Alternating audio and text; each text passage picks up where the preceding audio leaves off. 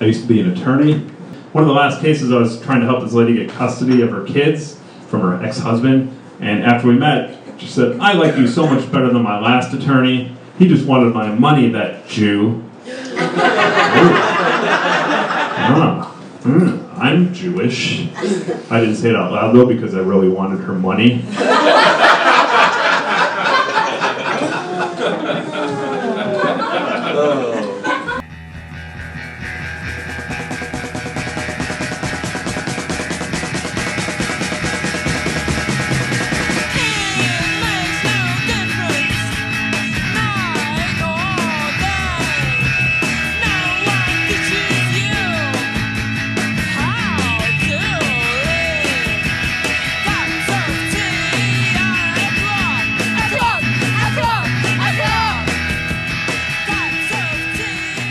Hey everyone, welcome to another episode of Legally Crazy. I'm your host, Dean Masello, with my lovely wife and co-host, Dr. Michelle Sheets. Thanks for being here, Michelle, as always. It is my pleasure, Dean Masello. So, Michelle, it is approaching 11 o'clock at night. The girls have been asleep for 4 hours. It's almost time for them to wake up. Yes, they'll wake up pretty soon. So this is actually going to be, I know you're tired. So tired. We're both kind of getting over being sick. Yes. So I'm actually going to make this easy. I have a special treat for the audience today. Ooh. So we're just going to talk for a few minutes, and then I'm going to be playing my recent interview with comedian Trae Crowder. Stop it. Trae? I wouldn't tease. How'd you get him? I know. Well, I'm friends. We're friends. Wow. I think he would say the same thing. You really think that? No, I'm really good friends with, I could say this, with comedian Drew Morgan and Corey Ryan Forrester. Okay. And Corey and Drew are friends with Trae. Okay. And so I've gotten to know Trae through them. Okay. And I know you know who Trae is, but just for our audience here, if you're not familiar, Trae is a stand-up comic and co-author of the Liberal Redneck Manifesto, Draggin, Dixie, Out of the Dark. It's a non-fiction book that is available all major booksellers. And Trae is currently developing a sitcom with ABC. ABC. I don't even know what's on ABC. I can't name a single show. What about Kevin? What is that show called with Kevin James? Waiting for Kevin or Waiting on Kevin? I don't know. Is that ABC? Kevin Can Wait. Dude, I'm thinking of the shows I watch. You watch Off the Boat. What's that? I don't know. Yeah, it's because we watch everything on Hulu. I know, so or something I'm not else. Sure, so I don't. It messes up. And I haven't watched a network sitcom since Seinfeld, so I have no idea. I'm like, I know from Cheers to Seinfeld, everything that was on around that time. Shoot, I just, gosh darn it, don't know. I'm of no help. Okay, well, here. it is the American Broadcasting Network. Okay. Did you know that's what it stood for? Yeah. If you had asked me, I would have thought about it. And I bet I would have come up with that one, Dean. Now, I said American Broadcasting Network, ABC. Oh. American Broadcast Company. Probably Company Network, same thing. So anyways, I'll be looking forward to the sitcom, which is kind of a take on Trae's dysfunctional upbringing in life and growing up as a liberal redneck. So that's what he's best known as. And you've seen the videos. Like I said, he'd been doing stand-up, but he started doing videos from the perspective of a liberal redneck on various social issues, from like transgender bathroom, gun control, gays in the military. And so he just started doing these YouTube videos on the back of his porch, shirtless at first. And he's not even like that sexy. Like he's a normal body. Well, I don't know. He was just being, I don't know. I think he would agree. I do. You're saying. Trae's pretty sexy. Hot bod.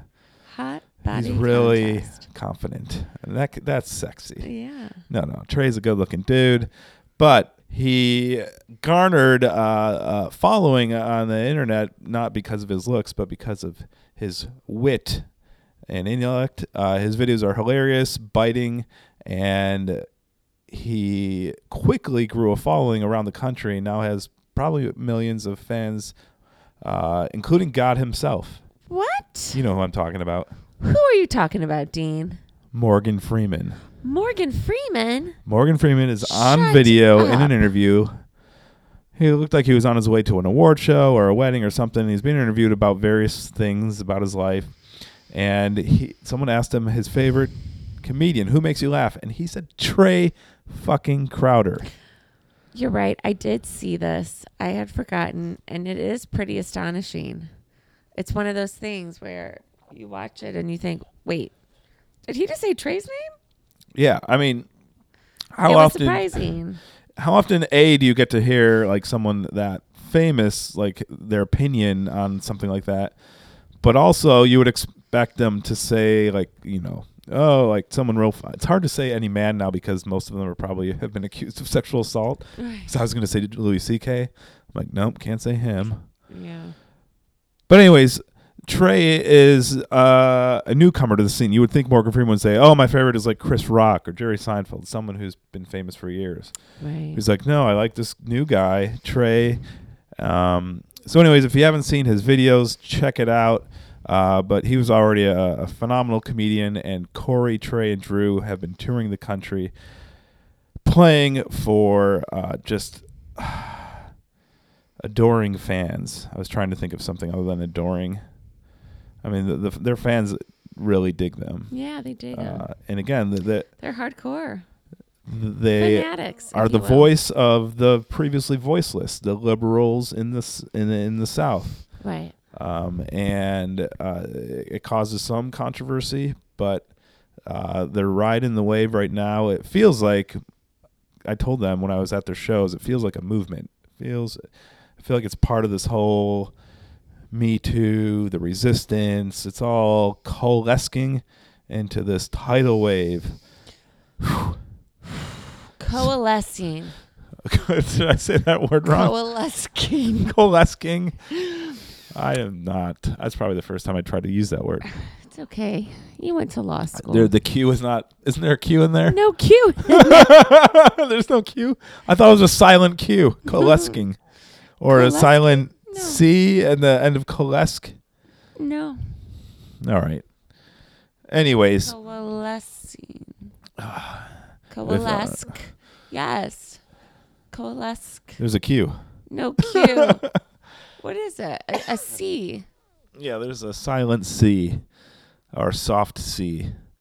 Anyways. But what someone coalesces. Anyways, Trae and I actually interviewed Trae between an early show and a late show on the same night. So he had time between the two shows to interview, and Trae's a dad. He's got, I think it's something like a 5-year-old and a 7-year-old, 2 boys. And so we actually just talked about, Trae was kind of sick of talking about social issues because that's all he does on stage. So he wanted to talk about being a dad. So we talked about parenting, spanking, guns, but we actually, just so everyone's on the same page here, the interview starts, Trae's interviewing me about my family, and we just happened to be chatting about it when I hit record, and it turned out to be a good chat. It shows that Trae and I have a lot more in common than you would assume, and I think it's pretty interesting in its own right. But then it kind of smoothly transitions into a great interview with Trae Crowder. Hey, Michelle. Thanks for joining me today. It's my pleasure. Anytime, Dean Masello. Ladies and gentlemen, please welcome Trae Crowder. Whoop, whoop.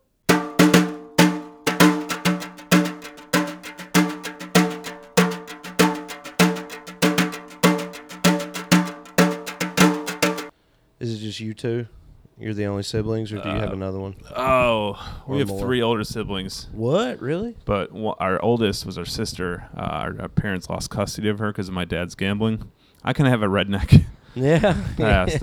My mom, except it's kind of like a redneck fable. It was my mom was Jewish and my dad was Italian Catholic. Uh-huh. She was the only.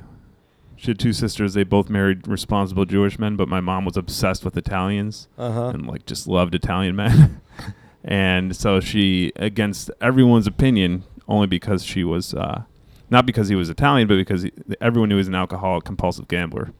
So they actually lost custody of their firstborn daughter. Children's Services took over custody, and they said if you can come up with $50 a month for the next 3 months, that proves that you're responsible, and you'll get custody of your daughter back. Because as soon as she was born, they put her in foster care. Lord. And at the end of the first month, my dad had 50, but he's like, I'm going to show him. I'm going to give him all 150 up front. And, of course, he'd go to the track and he'd lose it. And then when it came time to visit, my dad was like, we can't visit her because we're not paying money. It'll look silly. So then the first month that happened, second month, third month, and then like at 5 months, they got a notice in the mail that she had been adopted. And then she found us when she was 25 and almost went to the same high school as my two older brothers who are just years younger than her. So this is almost a tale of incest. She found you when she was 25? How she old was were you? Me and Mike were 5. So we don't even remember meeting our sister. Yeah. They could have told us we grew up with her and whatever. Do you still know her now or no? Oh, yeah. Ever since then, like. Oh, okay. She grew up in a Jewish family who they couldn't breed, and so she grew up as an only child. I don't know. Is that Jewish? No. It's like, I mean, it's, I don't know a better way to say it, but it's a funny way to say it. Sounds like eugenics. They couldn't breed. Yeah. So are you, this is a very ignorant question, but I genuinely don't know. In the Jewish faith, it's passed down through one of the parents, right? It's either like is it the mom or the dad? It's the mom. So you're Jewish then. I am 100%. I'm more Jewish than a girl who, say, is raised by a Jewish dad, and she celebrates all the holidays, and she was bat mitzvah or whatever. And I was raised Catholic, but according to the Jewish people, I'm more Catholic, or I'm more Jewish than that girl. Because your mother is Jewish. My mom's Jewish. Okay. I get total respect from. And but that's it. That's the rule. Like if your mom's Jewish, you're good. Yeah. What if your dad's Jewish, but your mom isn't at all? But you also you're not raised Jewish. Like, do you have no claim whatsoever, or is it like, I'm a little Jewish? I mean, I feel like culturally you're a little Jewish, okay. But according to Israel, the state of Israel, yeah, you're not. Like I could move to Israel. I could have done that free birthright trip. No shit. But if my dad was Jewish, none of that. That's wild. It is crazy. I feel like it's usually the other way around in a lot of cult. Like, you know what I mean? Like, it is paternal, that type of thing. You know what I mean? Like with royalty and shit and like hierarchies and stuff, like it's paternal. Yeah, it seems kind of progressive without knowing anything else about it that they're passing on. Right. Trae. Yeah. I just watched you perform here at Gramercy Theater, and you made one Jew reference. I did. Do you remember? It's part of I think a regular joke. I was talking about how my accent comes and goes, and I said if I'm in a meeting in L.A. with some studio people, my accent's going to be a lot more subdued, and that I don't do that on purpose. It just happens. If I'm in that meeting and my phone rings and it's my buddy from back home, Kobe, I'll go right back into the accent without even thinking about it, and then what I say is, like, character development, very important. Oh, I'm sorry. And I look at my phone. Oh, I need to take this. And I'm like, what do you say, son? And then I say, just a bunch of Jew stuff. What are you doing? Because, Hollywood equals Jews to a lot of people or whatever. But, yeah, that is my one Jew reference. So as a comic and observer, I'm like, man, Trae can get away with saying that. Yeah. You're not Jewish, but you can get away with saying that. And I don't know if it's the crowd or just you. I feel like it's you. What I think it is because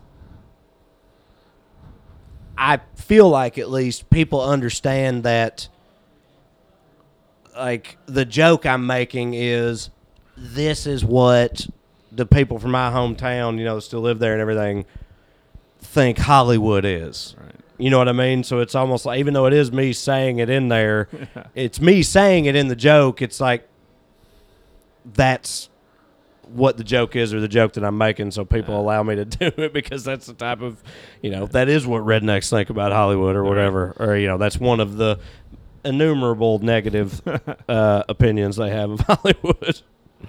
Yeah, so I think it's that, and then also just that you're known as the liberal redneck. So yeah. You're coming from. They know you're coming from a good place, right? But they give me the benefit of the doubt, definitely.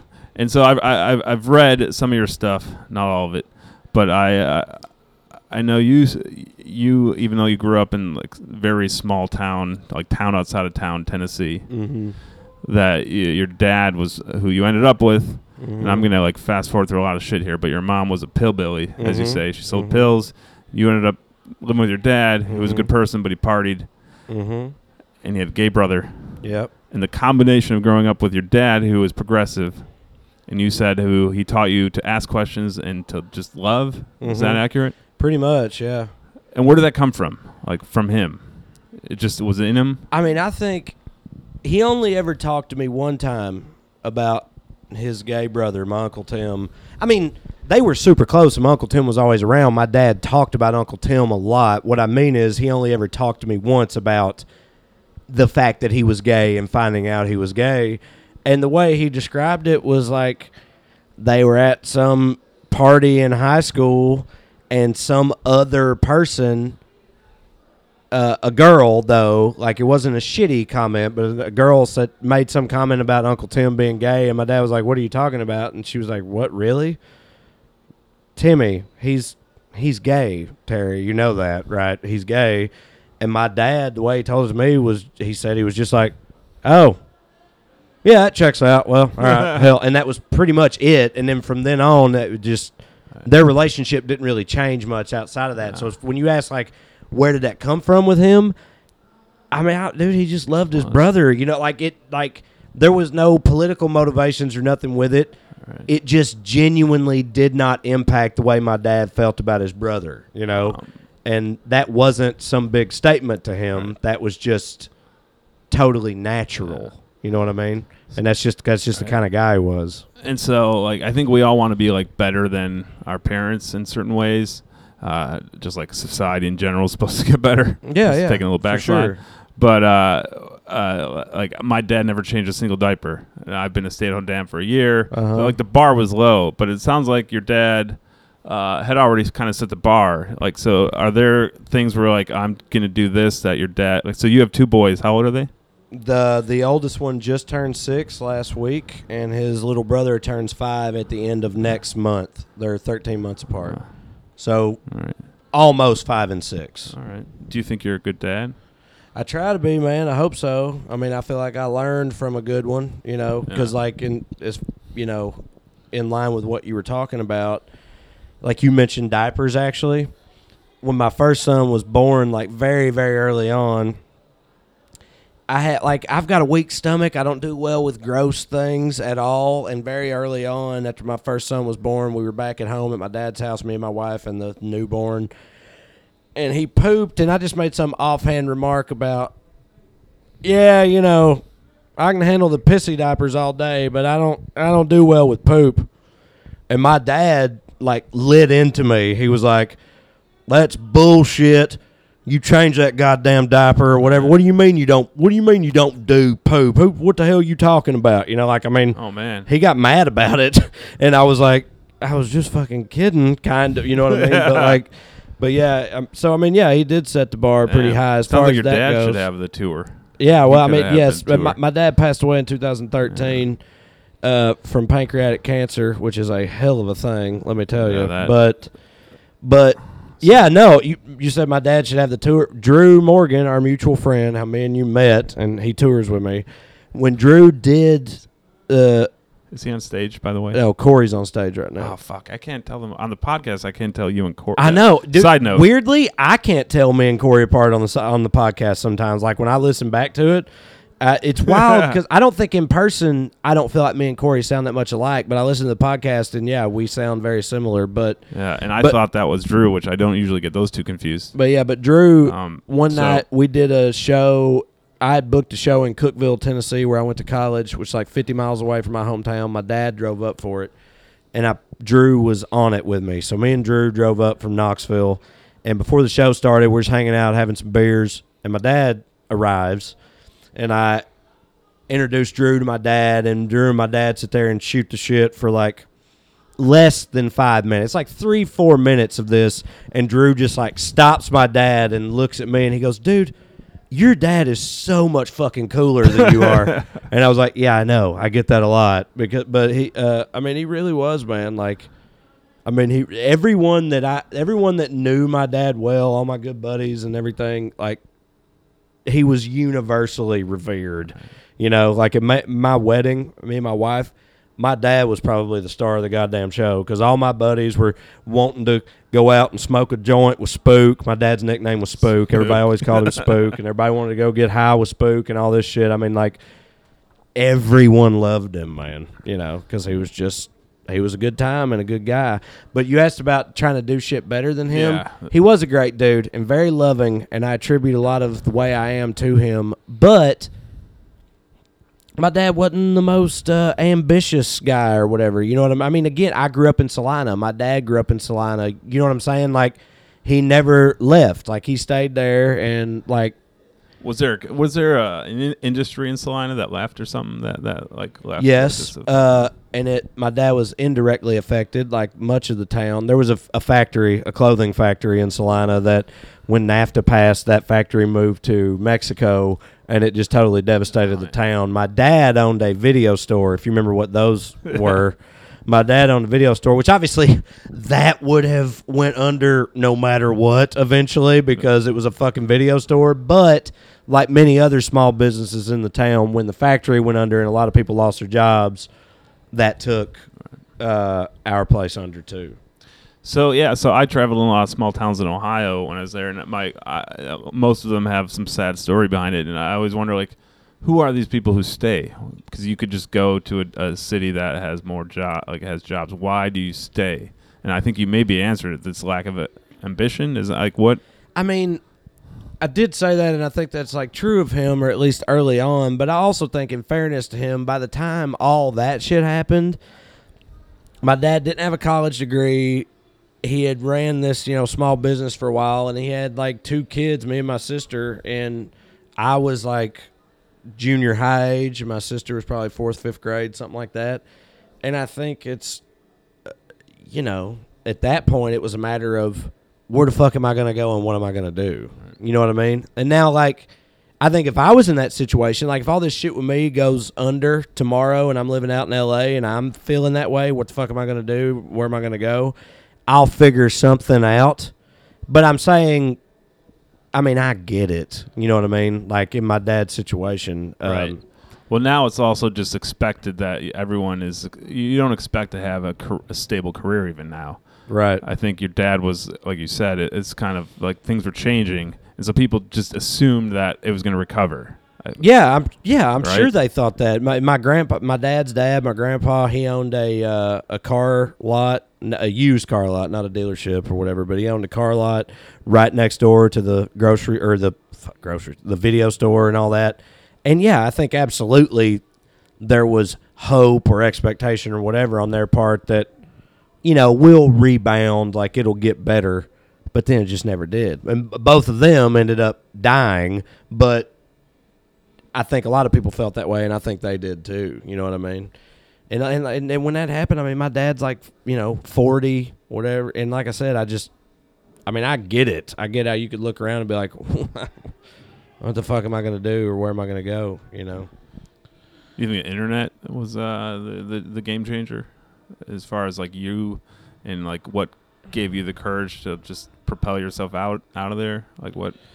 Actually, what I chalked that up more to than anything is actually just college, because like I was the first person in my family to go to college, but my dad and my grandpa and my uncle and a lot of other adults in my life, my whole life, because I always made really good grades, I was always a straight A student, they were always like, you are fucking going to college. You're going to college and you're leaving here and you're going and doing something. And that was put in my head from a very early age. So the idea of staying in Salina actually was never even remotely on the table for me. And I think it's because of that. Do you think that, like, people who knew you, like, Trae's going to make it out of here? Like you, I was, you know, like, senior superlatives in the yearbook and all that shit, whatever. I mean, I was voted most likely to succeed. Like, I was the smart kid in my class. It was a tiny class in a tiny school in the middle of nowhere. So, like, don't misunderstand me. Not that high of a bar. So Drew says the same thing. But I was that guy, though, for sure. And, yeah, people definitely – did they think it would be like a lot of those same people that were like, oh, yeah, Trae's going to make something of himself.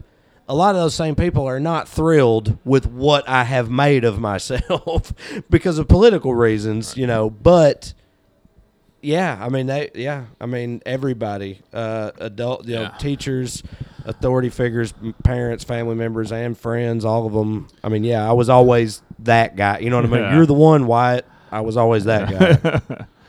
I like the fact that they're not astonished that you made it as a stand-up comedian, but that you're liberal. Because the odds of becoming a stand-up comedian have to be more difficult than becoming a NFL football player. It's honestly not even – I wouldn't say that they're astonished by it. It's more of just – not thrilled with it, like I said. Like, I say a lot of things that they don't appreciate. Right. You know, like you're misrepresenting the brand.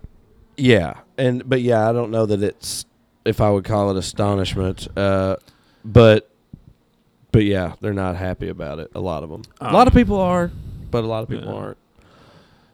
So so I still don't think you answered the question. So I was saying your dad seemed to be ahead of the curve.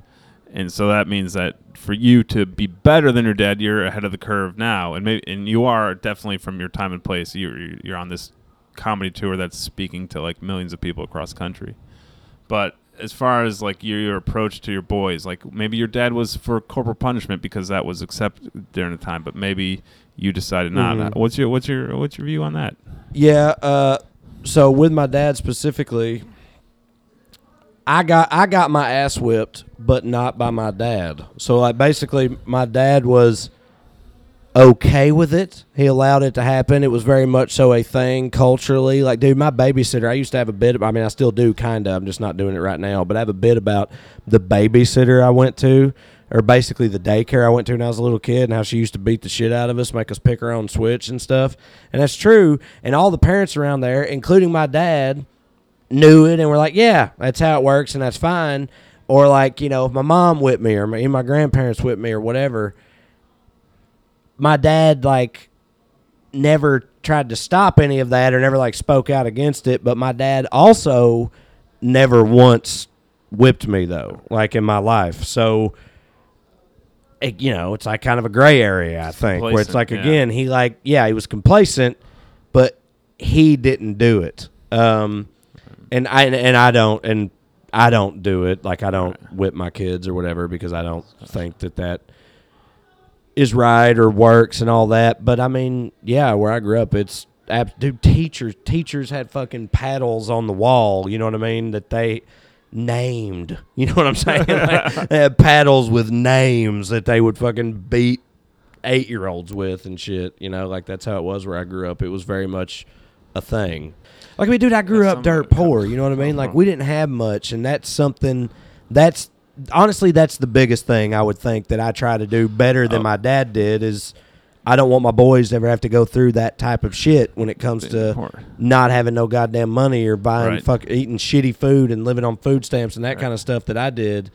So I don't want them to ever have to do. That's probably number one. So when I was a public defender, I said I represented kids. The only 2 times in my life I've heard the word switch is from my young black clients and you. Yeah. I've never heard the word switch outside of that because their grandmas would make them get a switch. And they're growing up in urban Cleveland or urban Columbus, and you're growing up in bumfuck nowhere, Tennessee, and you use the word switch. Yeah. That's kind of fascinating to me that the two cultures both like in between not. I remember thinking, because I've been into stand-up for a long time. I've been a fan for a long time. And I can remember vividly watching a D.L. Hughley special. It was called Coming Home was the name of the special. And his closer was this big, elaborate act-out bit where he's like, come home with me, y'all. Come home with me. And he's like walking through his childhood home and his childhood town and all this stuff and calling out things that everybody's laughing at because they know what he's talking about.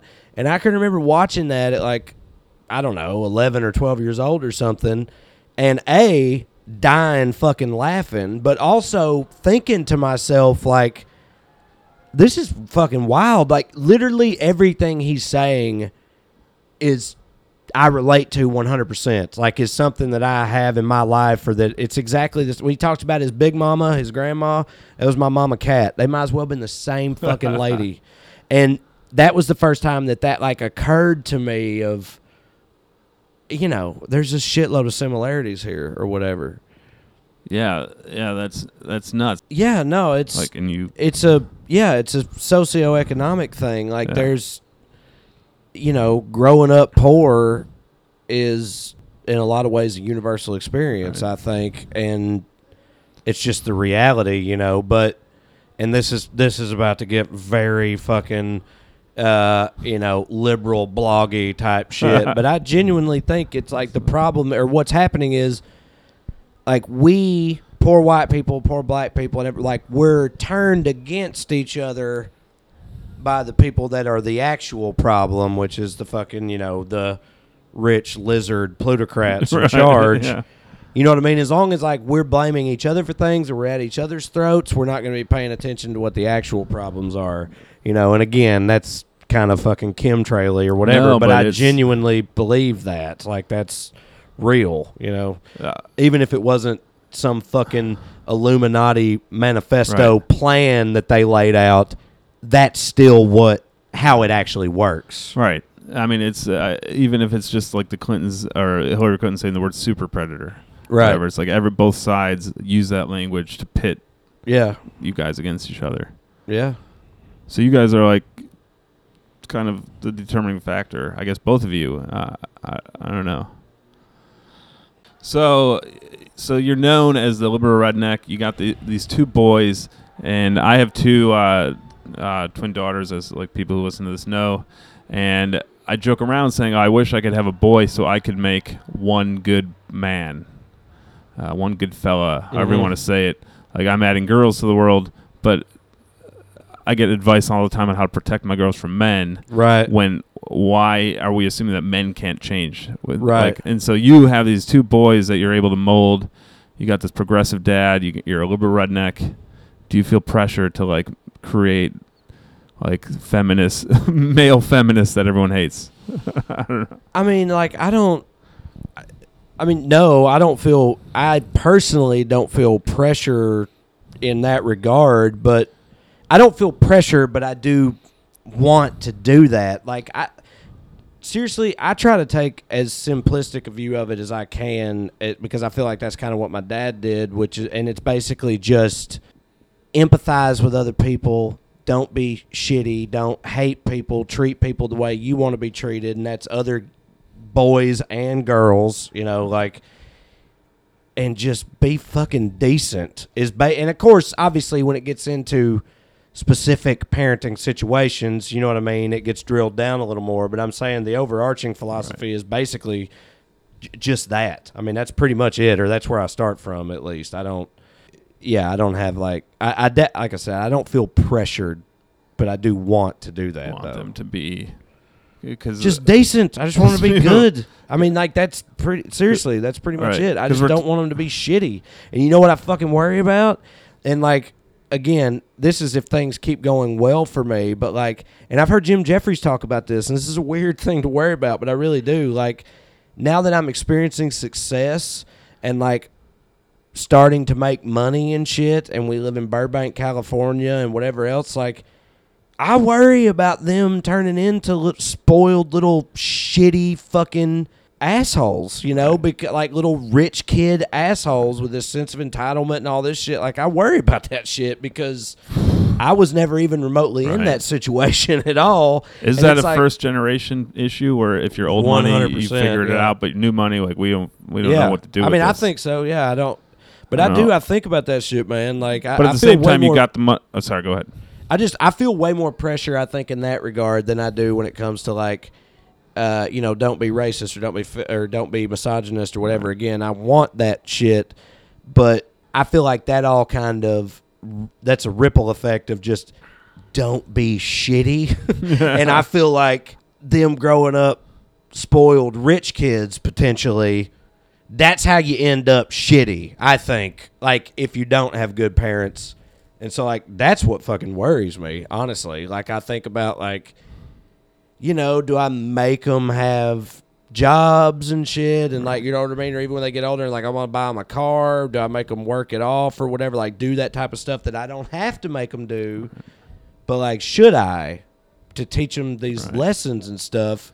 And, yeah, I feel like I think about that shit a lot. I feel like it's similar to like a first generation immigrant. So someone from India comes here and they're like, well, I busted my ass to get my family here. Right.